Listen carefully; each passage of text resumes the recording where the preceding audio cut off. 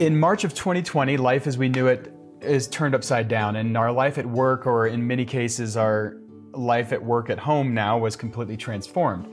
But Outside Magazine took the time, as they do every year, to honor a select list of companies that went above and beyond, not just to survive, but to thrive during this first year of a global pandemic. If you've been listening to Good and Grounded, you know the format. We take time to discuss an important issue our community is facing and then try to leave our listeners with one tangible way or maybe a couple of ways that you all can get involved to help your community and support one another. I'm Jim Licko, co-founder of the Denver-based digital marketing agency Center Table. And I'm Laura Love, founder of Ground Floor Media, Center Table's sister agency. And we're a firm that together has been fortunate enough to appear in Outside Magazine's Best Places to Work list for, I think, the past 7 or 8 years. So this week, Jim and I decided that we might want to change things up just a little bit. And we asked 3 leaders who were also featured on Outside Magazine's Best Place to Work this past year to talk with us about this tricky topic of helping to maintain a corporate culture during what some would describe as a batshit crazy year. So all 3 guests that we have on today represent companies, as I mentioned, that appeared as one of the top 50 companies in Outside Magazine's annual Best Place to Work list in 2020. And for those that have never applied, the questions are usually pretty standard, but this year Outside changed it up a bit, and they really dug into how companies were being innovative and keeping their culture alive and kicking in this crazy, crazy, crazy time. Our first guest is not crazy, but he is a highly sensitive person. No, really, an HSP, it's a thing. And he also attended 30 live Grateful Dead concerts in a mere span of 2 years, and he makes mindfulness a priority and managed to meditate. I still do not know how you do this because I would love to be able to say I did. But he managed to meditate every day for 1 full year. Ryan O'Donohue is a CEO of First Descents, which provides life-changing outdoor adventures for young adults impacted by cancer and other serious health conditions. Hey, Ryan, thanks for joining us. Hi, thanks for having me.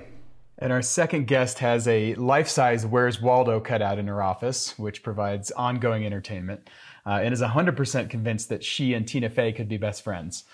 She's also the director of HR for this tiny little company in Fort Collins that you may have heard of called New Belgium Brewery. Welcome, Shauna. Yes, thank you for having me.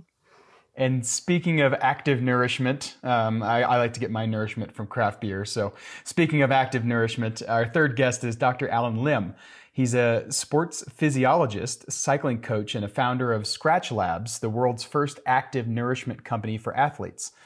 Fun fact, he helped coach President George W. Bush during his last year as president and is the only American scientist to have worked and cooked for teams at the Tour de France. Welcome, Dr. Lim. Thanks for having me. So Scratch Labs, it sounds like a pretty amazing Boulder-based company with some pretty fun perks. It sounds like you have employee profit sharing, cooking lessons, daily recess knockout games, bike repair station, and an indoor bike rack. You have a dog and a kid-friendly office, and complete with a basketball hoop and workout stations. Is that all true? It's all true, but that all kind of got thrown out the window this last year. Most of us were working from home, obviously, so a lot of that doesn't necessarily apply. Yeah, I guess kid-friendly, dog-friendly probably did apply to many of your employees, but just at home and not in the office. So that's right. So while we have you, speaking of that, tell us, I mean, it does sound like a pretty big shift. It certainly was for all of us, but how did the team at Scratch Labs pivot and really support your team during this past year? You know, a lot had to change, obviously, this year. We feel very lucky that we have a team that was really, really flexible, and we had a financial situation that allowed us to be flexible. You know, with that in mind, a lot of this is just dumb luck, right? I mean, we're grateful that we're a company that we're able to still keep the lights on. And that was kind of first and foremost. That being said, when this all first started, we weren't sure if we were going to be able to keep the lights on. We weren't sure what the situation was going to be like. We had enough cash reserve on hand that we knew that we could, you know, bear a lot of the year and maybe even kind of put things on ice a little bit keep everyone employed, but pause. And that was kind of ultimately the default plan. Everything else kind of then emerged from there. So I think that first and foremost, it was all about doing our best to take care of our people, right? And prioritizing folks rather than worrying too much about whether or not, we were going to necessarily have a business. We were willing to at least go through all of our cash to keep people safe and secure. And I think that was really the foundation of our approach this last year. I love that. Yeah, it's thanks for sharing. Hard to do business without the people. So it becomes quickly, readily apparent that the people are the most important thing. Ryan, your company, First Ascent, is such an incredible company. And as CEO, or at least I heard through the grapevine that you're called the Wolf. Can you elaborate on that a little more? Yeah, absolutely. Thank you again for having us on and for highlighting the work of First Ascent. We're very passionate about our work for many obvious reasons. Within our community, nicknames are an important tradition. It's one of the things that we introduced, another stroke of dumb luck, way back when the program first was started back in 2001 in the Vail Valley. There happened to be 3 Brads on the program, including our founder, Brad Ludden. And they were trying to navigate how to work around that, and they went with nicknames. And that's really evolved into such a beautiful tradition for our community. For us, of course, as staff and volunteers, it's a lot of fun. But more importantly, for the participants we serve, it allows them to really kind of wipe the slate clean as they're entering a new experience together with their peers. And so they're no longer kind of tethered to, the name and the diagnosis and everything else that goes along with it. And it just is a really beautiful way that we bring the programs to life. And by the end of our programs, most people know one another by their nicknames, but not by their real names. And so that's always a little bit of a trip when people reveal their real names or their given names. So I'm Wolf within the First Ascent community, and just honored to be here. It's like meeting your favorite radio personality in person. Like, oh, that's what you look like, getting a real name. Yeah. Follow-up question for you, Ryan, on that. When the world stopped in March, obviously serious illnesses and cancer didn't stop. You and your team doubled down to support the First Ascent's family through this crisis. What did you, as a leader, as a CEO, do differently for supporting your internal team during this pandemic? Yeah, I mean, that's a tough one. We are definitely in the human experience business. And, one of the things that we did, much like every other company probably out there that had the ability to do so, is we immediately implemented a full-time work from home schedule. We provided staff as much of the necessary supplies as we could to really support that environment as much as possible. We researched a lot of best practices in terms of how this could be done well and how we could stay engaged with one another. And so that was, in terms of just the day-to-day, that was one of the things that we had to navigate as with so many other companies. That's great.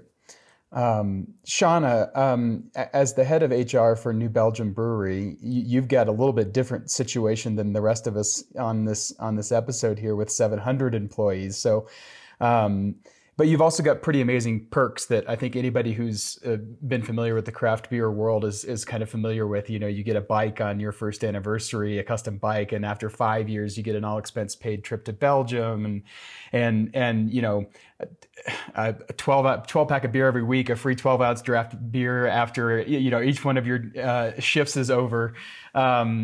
All of these things, I could go on, but you, like everyone else, had to kind of sift your way through what was going on with all the employees and their lives and all of that. Can you share with us some of the innovative things that New Belgium did this past spring into the summer, and how you guys kind of evolved from an HR and culture standpoint? Yeah, of course. I think one of the greatest things about New Belgium is our people and our culture. And I think had we not been so tightly knit together, I don't know that it would have gone as well as it did. So I have to give a lot of the credit just to our coworkers in general and their ability to be able to adapt and adjust to all the changes. And they've been super understanding that this is our first pandemic too. And so trying to lead through that, right? It's a first time for everybody. So I remember when we first were talking in March and it became real, and it started to get closer. I remember the CEO walking into my office and being like, we have to get a group of people together. Like, we're going to need a task team. So I think that that's the first thing that we did was we got that task force together, and we have been meeting every Friday morning ever since. And we have a list of things that we go through. I think we've been incredibly lucky to have an on-site wellness clinic, because with that clinic comes Dr. Patty, and she is probably our number one most loved perk, if you will, at New Belgium. She's been super helpful. So she really followed a lot of the CDC guidelines, which is what she does. We have an incredible guy who focuses on safety within our team as well. And so he's also looking externally at what the numbers are changing, because we have coworkers across the whole US. So we're trying to help manage that as well. But the main thing in our minds in every single one of those meetings is how do we move forward in keeping our coworkers safe as we make these decisions, and what we can do as a business and what we're asking people to do. So I think that having that task force, one of the first things that we did. The other thing we did was we really listened to our coworkers, and part of that was just implementing pretty quickly a special leave pay policy, which gives coworkers up to 4 weeks of paid leave. If they have like we were quarantining people a lot, being like, don't come to work if you're even kind of sick and we think that this is kind of an issue. So we wanted to encourage the right behavior, and it really did. Our coworkers care about each other, and so they're really good about raising their hand and saying, hey, I don't think I should come to work today, something's going on. And then, we're kind of on the back end talking with Dr. Patty and seeing when people can return to work and all of that. But it's been a lot of tracking and communication and working through each obstacle as it comes. Yeah, it's interesting. We have a team of about 45, and you're right. We're all building the plane as we're flying it, right? It's our first pandemic, and what's been important is everyone's physical and their health, but also for us, and I'm sure it's the same for everyone on this call. It's their mental well-being, right? How do we keep people mentally engaged and contributors and support them in a way as leaders? For us, we did some interesting things. We hired a coach that was trained in heart math and mindfulness. See, Ryan, we're channeling you. And trained in emergenetics. And we offered like virtual confidential sessions to all of our team members. But I do think as we look through the Outside Magazine's list, the companies that focused on their employees and their team members' mental health from the outset really thrived. Can you guys share anything that you did that was innovative or really supported your team members during this time from a mental health standpoint? Ryan, maybe I'll throw it to you, given that you're our mindfulness guru at this moment. Well, absolutely. Well, up until this year, we've had just as a side note, we've had a partnership with Headspace. Everyone has had free access to that app, which is great, and we just encourage that in general. I think for us, one of the biggest challenges is we're a team that's built to serve, and when we were faced with this necessity to cancel so many programs based on what was going on, I think a lot of us felt just at a loss as to how to be of use. I mean, that's really the careers we chose. And so I'm just really thankful for so many of the great ideas that came to the forefront early on. So one of the things that we were able to do is secure funding that allowed us to repurpose members of our staff to immediate COVID relief work with organizations like the Action Center, Denver Metro Emergency Food Network, Denver Delivery Network, amongst others, because our team really wanted to be out there so long as it was safe and we were practicing all the right safety protocols to do so. Our team really just wanted to be out there contributing to be of service. Another thing that we did is relatively early on, we contracted an infectious disease expert to help inform and update our communicable disease plan with a specific focus on COVID-19, really just to understand what, if any, program control measures could we introduce that would allow us to do some form of programming to give some kind of future orientation that we're not going to be in this forever, and what can we do and how soon can we do it. And what came with that also was a beautiful opportunity to serve frontline healthcare workers. So we secured a really generous gift to launch adventure programs for those who are really on the front lines of COVID, knowing that they're practicing these protocols every day on the front lines, and they understand exposure and risk. And so it just gave our team a lot of, I think, resilience and kind of fortitude to think ahead to what we can do and how we could serve, whether it be today or 2 months from now. I think for all of us that came as a tremendous relief, knowing that we weren't going to be put on ice for the entire year. And specifically, what types of programs did you offer to the frontline healthcare workers? Yeah, so we hosted a range of rock climbing programs, some hiking, and most of these programs also introduced a really healthy component of yoga and mindfulness. One of the things that we were hearing from our friends within the medical and healthcare community was just not enough emphasis and focus on self-care.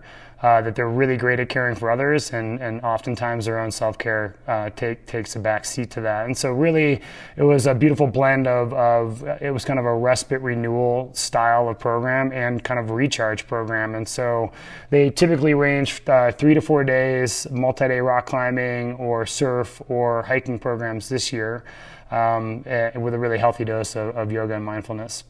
That's awesome. I love that. So Alan and Ryan, I think you guys knew each other, right? Before we ever sort of put this crazy crew together.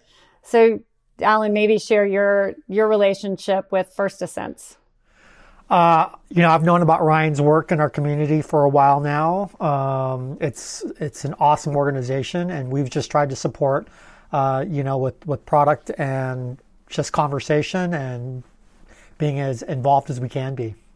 That's awesome. I love how, especially Colorado, it seems like one of you may have said this Outside Magazine should be called the Colorado Best Place to Work Award based on how many Colorado companies were listed. But well, if I can just share there too, for us, it's just, again, we're super grateful for the support, and we have a lot of great endurance athletes and other folks who do fundraising events, whether it be running or riding in Leadville 100 or New York City Marathon and all of the like. And I'm a big believer in Scratch myself. I use the products, and in our conversations, it made obvious sense. Many of these athletes running and riding in these events are survivors, and so it's just a beautiful thing to be able to fuel them with really high quality, product and nutrition.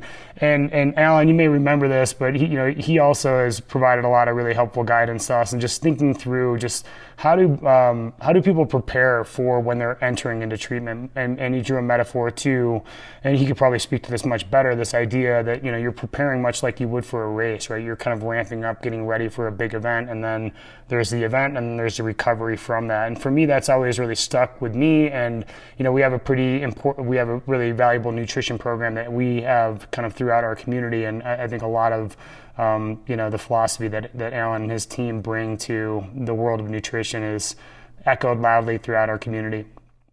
Yeah, it seems like recovery, I think about, we're into 2021 and it feels like it should be a new year, but in many cases, we're all still dealing with the mental health impacts that have hit us in 2020.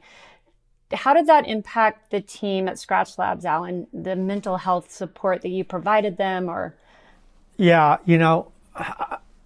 mental health has always been on our minds. It continues to be on our minds. I think that the most important thing that we did from the outset was to acknowledge how uncertain things were. I think that as leaders, you obviously want to be confident. You want to showcase, your sense of control of things. But this is certainly one situation where I think some vulnerability and some acknowledgement that we didn't know what the hell was going to happen was really important to share with the rest of the team, so that in effect we were acknowledging that we were all in this together, and that it was going to take all hands on deck, not only to keep the business alive but to keep everyone safe and well. Like New Belgium, we also started a COVID task force that ultimately was not just about mining and looking at the CDC recommendations, but it became almost a bit of a social support network group and party planner task force. A big part of our culture is being able to cook and eat together.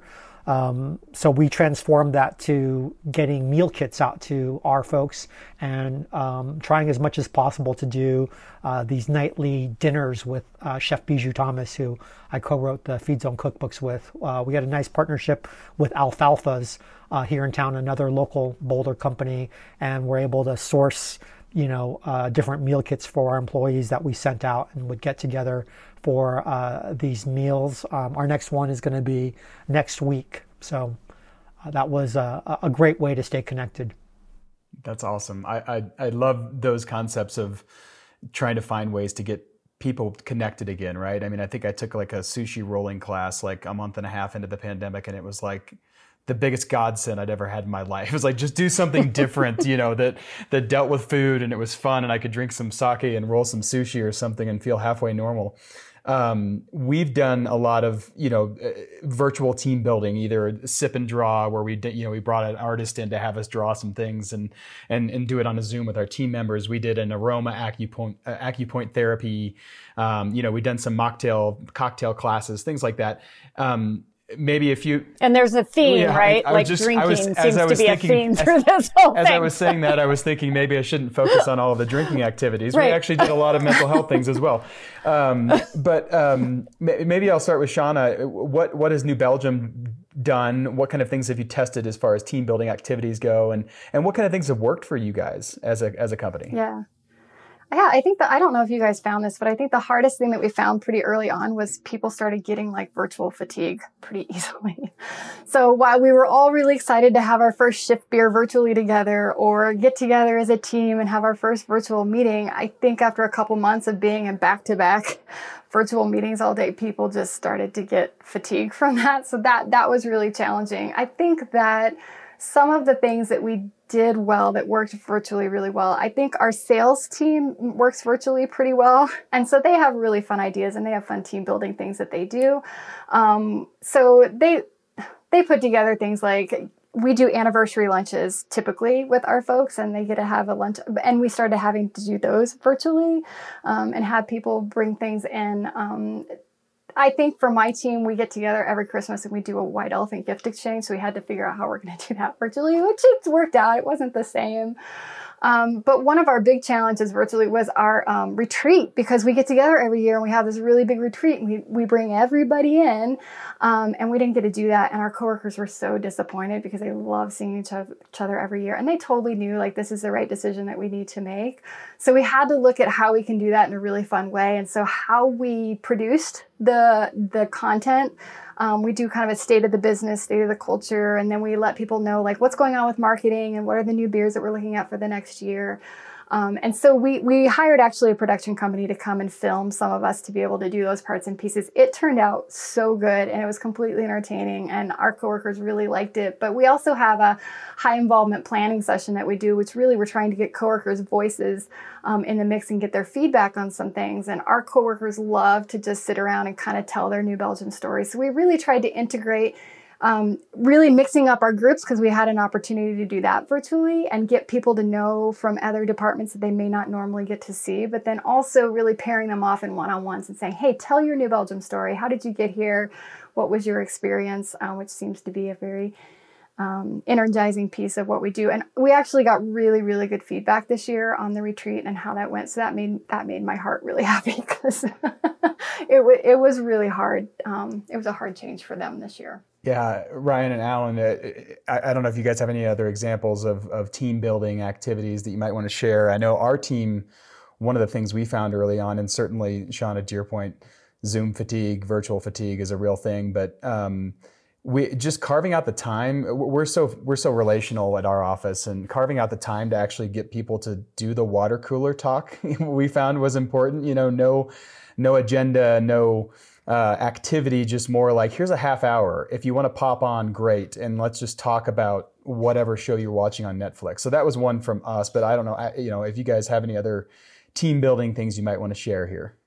I mean, admittedly, I think this is an area we probably could have done a better job. We had the opportunity to get out for some social distance park meetups. I think we did 2 of those. I was able to join for one, but honestly, this in the spirit of full transparency. I think some of what came through in our 360 degree feedback at the year end was that we probably could have done a better job checking in with our people more consistently. I felt like we were in full-on react mode so much that as leaders, I think it was I think we want to just keep the train on the tracks as much as possible, and we could have done a better job checking in with people more frequently. And I think we've made some adjustments, and we're doing a better job of that this year, as we know the after effects of this are going to be with us to stay for some time. So if anything, we learned a lot that there's more we can be doing there.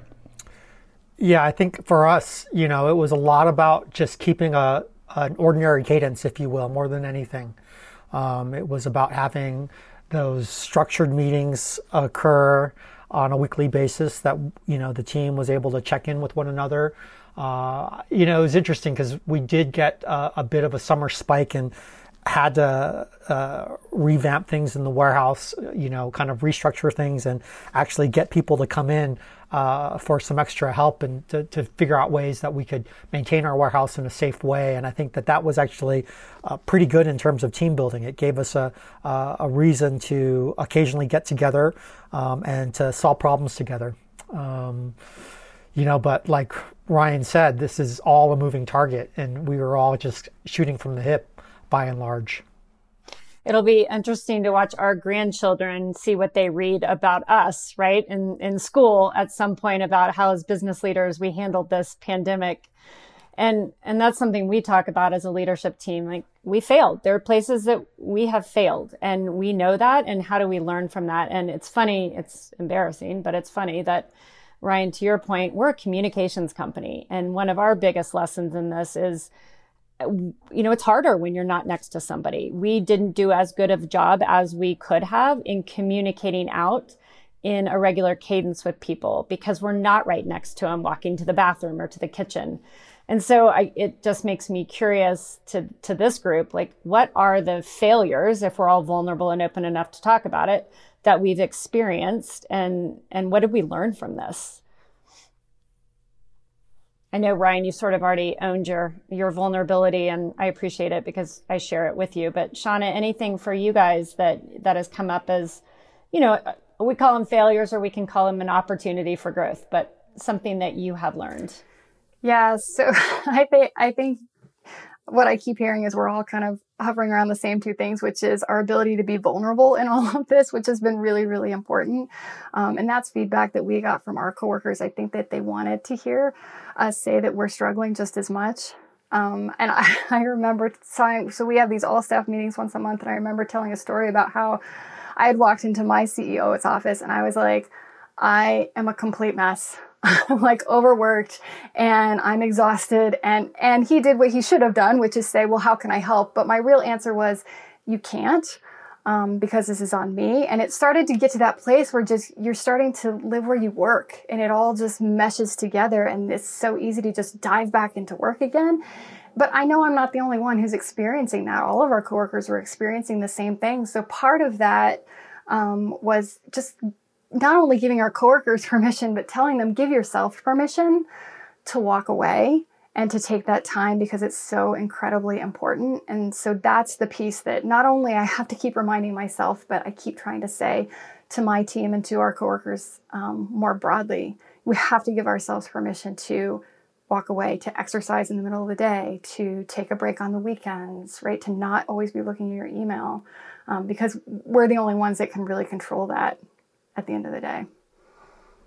Yeah, I'll echo Shauna's statement. We were all working too much. None of us had good separation between our, monitors and the rest of our life, right? We were all just constantly on, sending emails to each other at freaking weird times and then actually responding to one another, which was really bad because it just perpetuated all of this craziness. It shows, in a lot of ways how motivated the team was and how much everyone really cares. But what we ended up having to do was we ended up having to call a scratch day off. And by October, we actually picked a day, it was like a Wednesday, where we just shut down the warehouse. We shut down everything. And we sent out an email to all of our customers telling everybody that we were taking the day off and that, that wasn't necessarily a bad thing. So we ended up leaning into it and just kind of acknowledging that we all needed a break and we all needed to turn off. That's awesome. I read an article recently about the virtual commute to work that people have been doing because they need that separation between, not just waking up and diving into the newspaper and emails right away, but actually, walking around the block or brushing your teeth and considering that your commute to work because you need that separation somehow. I'm on the same page with you there. Along those lines, I think one of the biggest things for us and our employees, on top of all of these things that we're talking about, is especially the people with kids, they went to remote school, or people that were caring for family members who were ill or things like that. It just exasperated everything, right? And one of the things we found is we were able to offer flexibility for some of our full-time employees to become less full-time or maybe part-time in some way, 50, 65, 75% FTEs. And that was important for us and our team to have that flexibility. And one of the things I think we saw was the companies that thrived, or at least did well, were those that were able to have a high level of agility and flexibility. I don't care who starts here. Maybe Ryan, you could talk a little bit about experimenting with new ways of working and the work-life flexibility. As a direct result of the pandemic. What have you guys found that has worked in that being agile aspect? That's a great question. I think we historically have a very flexible work environment, and I think played in our favor. I think that's one of the things that's great about working at First Ascents is that we value the healing power of adventure, and we encourage it frequently in the lives of everyone who's involved with the organization, including our staff. And so I think the important part is if someone's going out for a run, a hike, a mountain bike ride, or whatever the case may be, it's just encouraging that and knowing that people are so committed to the work that they're going to put in an extra hour or so at the beginning or the end of the day, just, to keep things moving forward. So I think we just kind of leaned into that same level of flexibility and autonomy that has been working for us for quite some time. But I'd be lying to say that we had major innovative initiatives surrounding kind of flexible. We're small, so I mean the idea of a lot of folks kind of going part-time and things of that nature wasn't a really great option for us. But we evaluated as many options as we could, and we decided to keep the team just kind of burning hot as much as we could, and also just kind of leaned into that belief that people need to spend time outside. Yeah, we had some people that did opt to, go 50 or 75% because they were homeschooling. And I think laughing, they said at the end, if you just hire us a teacher, we'd be happy to come back up to 100%, right? It's like, oh, please. So I think it's a juggle. And if you go in with that culture that we're just going to be flexible, it certainly offers people that room to do it. Shauna, how about you? Anything that you guys did on that piece? Yeah, so I think being flexible was part of New Belgium's culture. It has been. We've been really open to what our coworkers need to do and working from home and those sorts of things. What became really clear to me this last year was that we never actually wrote it down. Right? We've always considered it and we've always kind of had the conversations, but we never wrote it down. So I created a flexi work at New Belgium policy, and there's 3 ways to do it, which is flexi place, right, where you can work, flexi schedule, which really is giving coworkers that ability to maybe work a few hours here and a few hours there. But for those parents who have to be there a couple hours a day to help with some school stuff, then they can do that. And then flexi role, and that's about what you guys were talking about, which is maybe reducing your hours overall, whether that's on a part-time basis or maybe that's permanently moving forward. That's something that you're interested in doing. What I found was kind of going back to what I was saying before, and I think it was more about giving yourself permission to raise your hand and ask the questions. Because I do think all of our people want to work hard. They want to be a good part of their team. They want to get the work done. And so to have to raise your hand and say, oh, I've got to help my kid and it's becoming a stretch for me to try to do both. But to say, hey, we have this flexi work policy and it's written down, and that helps somebody else raise their hand and at least ask the question and have the conversation. And that was more the intent behind putting it on paper more than anything else. Yeah. If you put it on paper, it's real. It's real. Yeah. It's real. You can't change it at that point, right?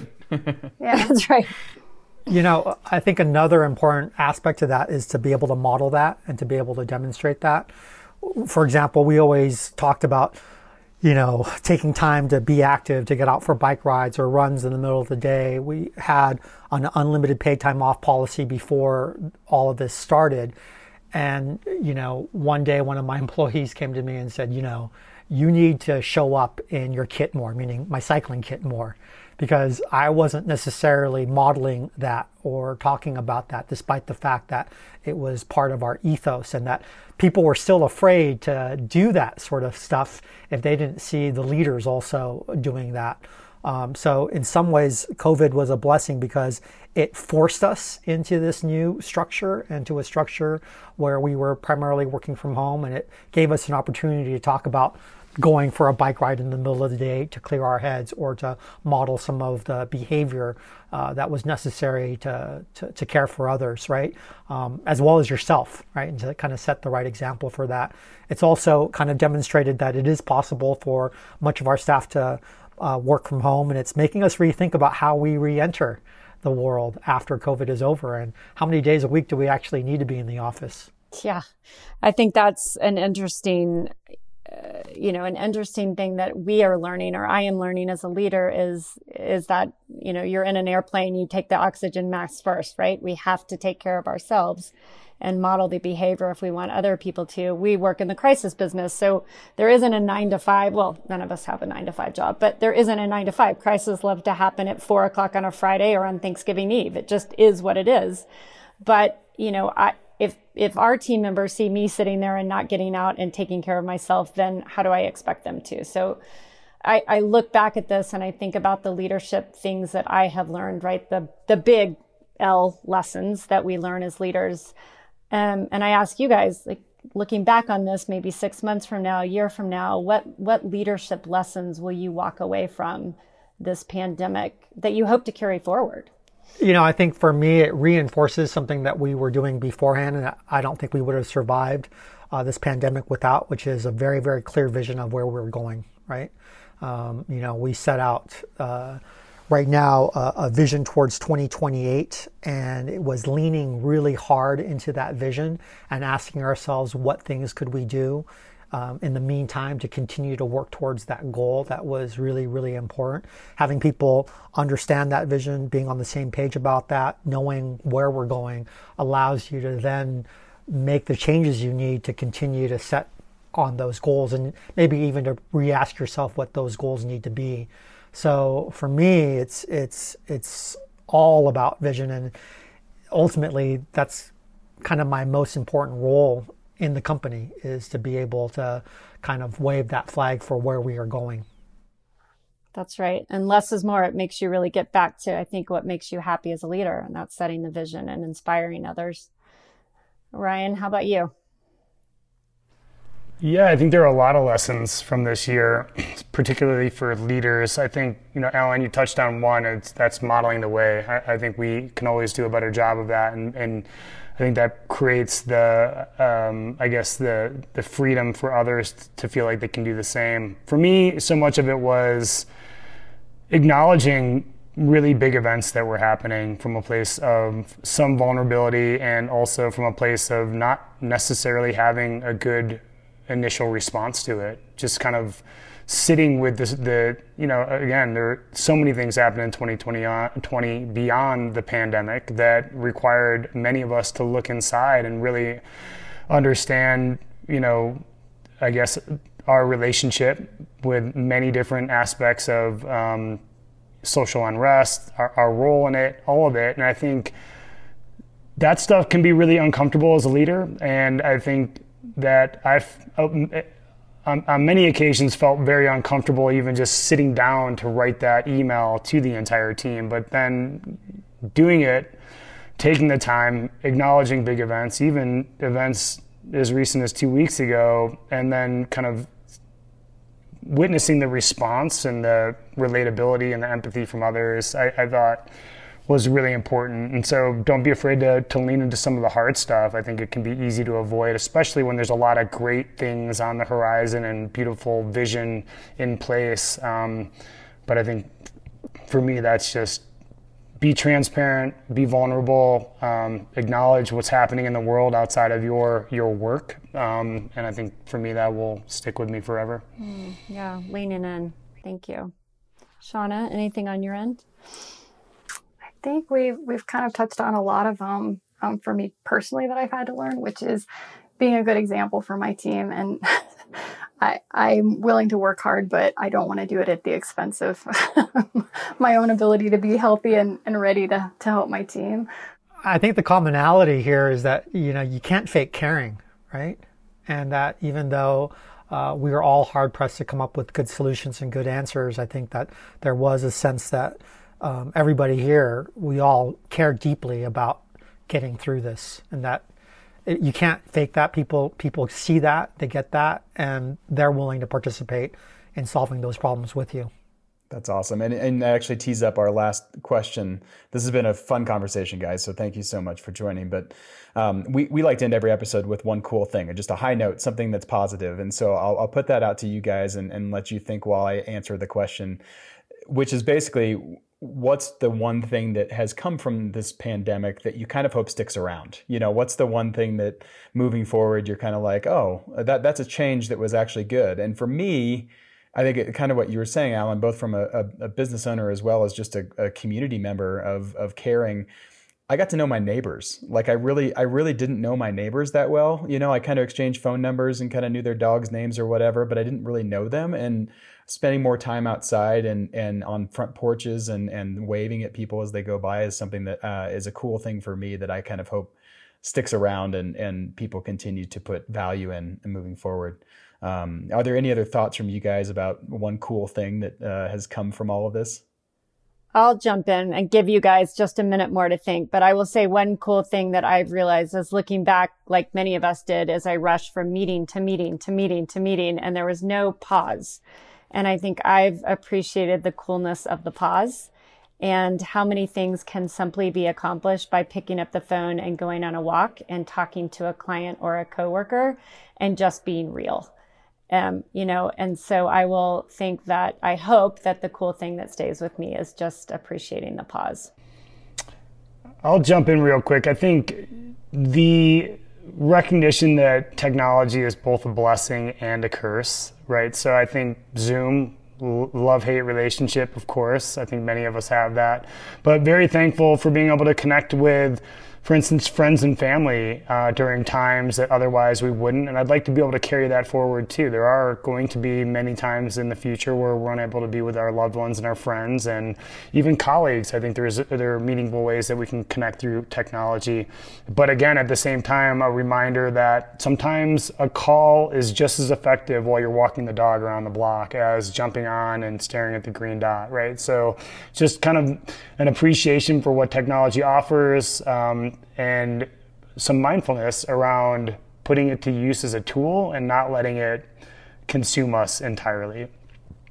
For me, one of the best things is I got to, even though I was stuck at home most of the time, I got to live in my community for once instead of being addicted to my United mileage status.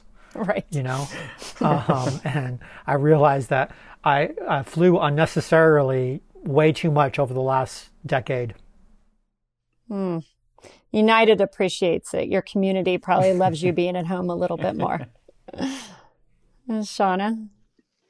So I'm sitting here, I'm going back and forth between two things. I think the thing that's been really good for me is I'm a sleeper and I'm not a morning person.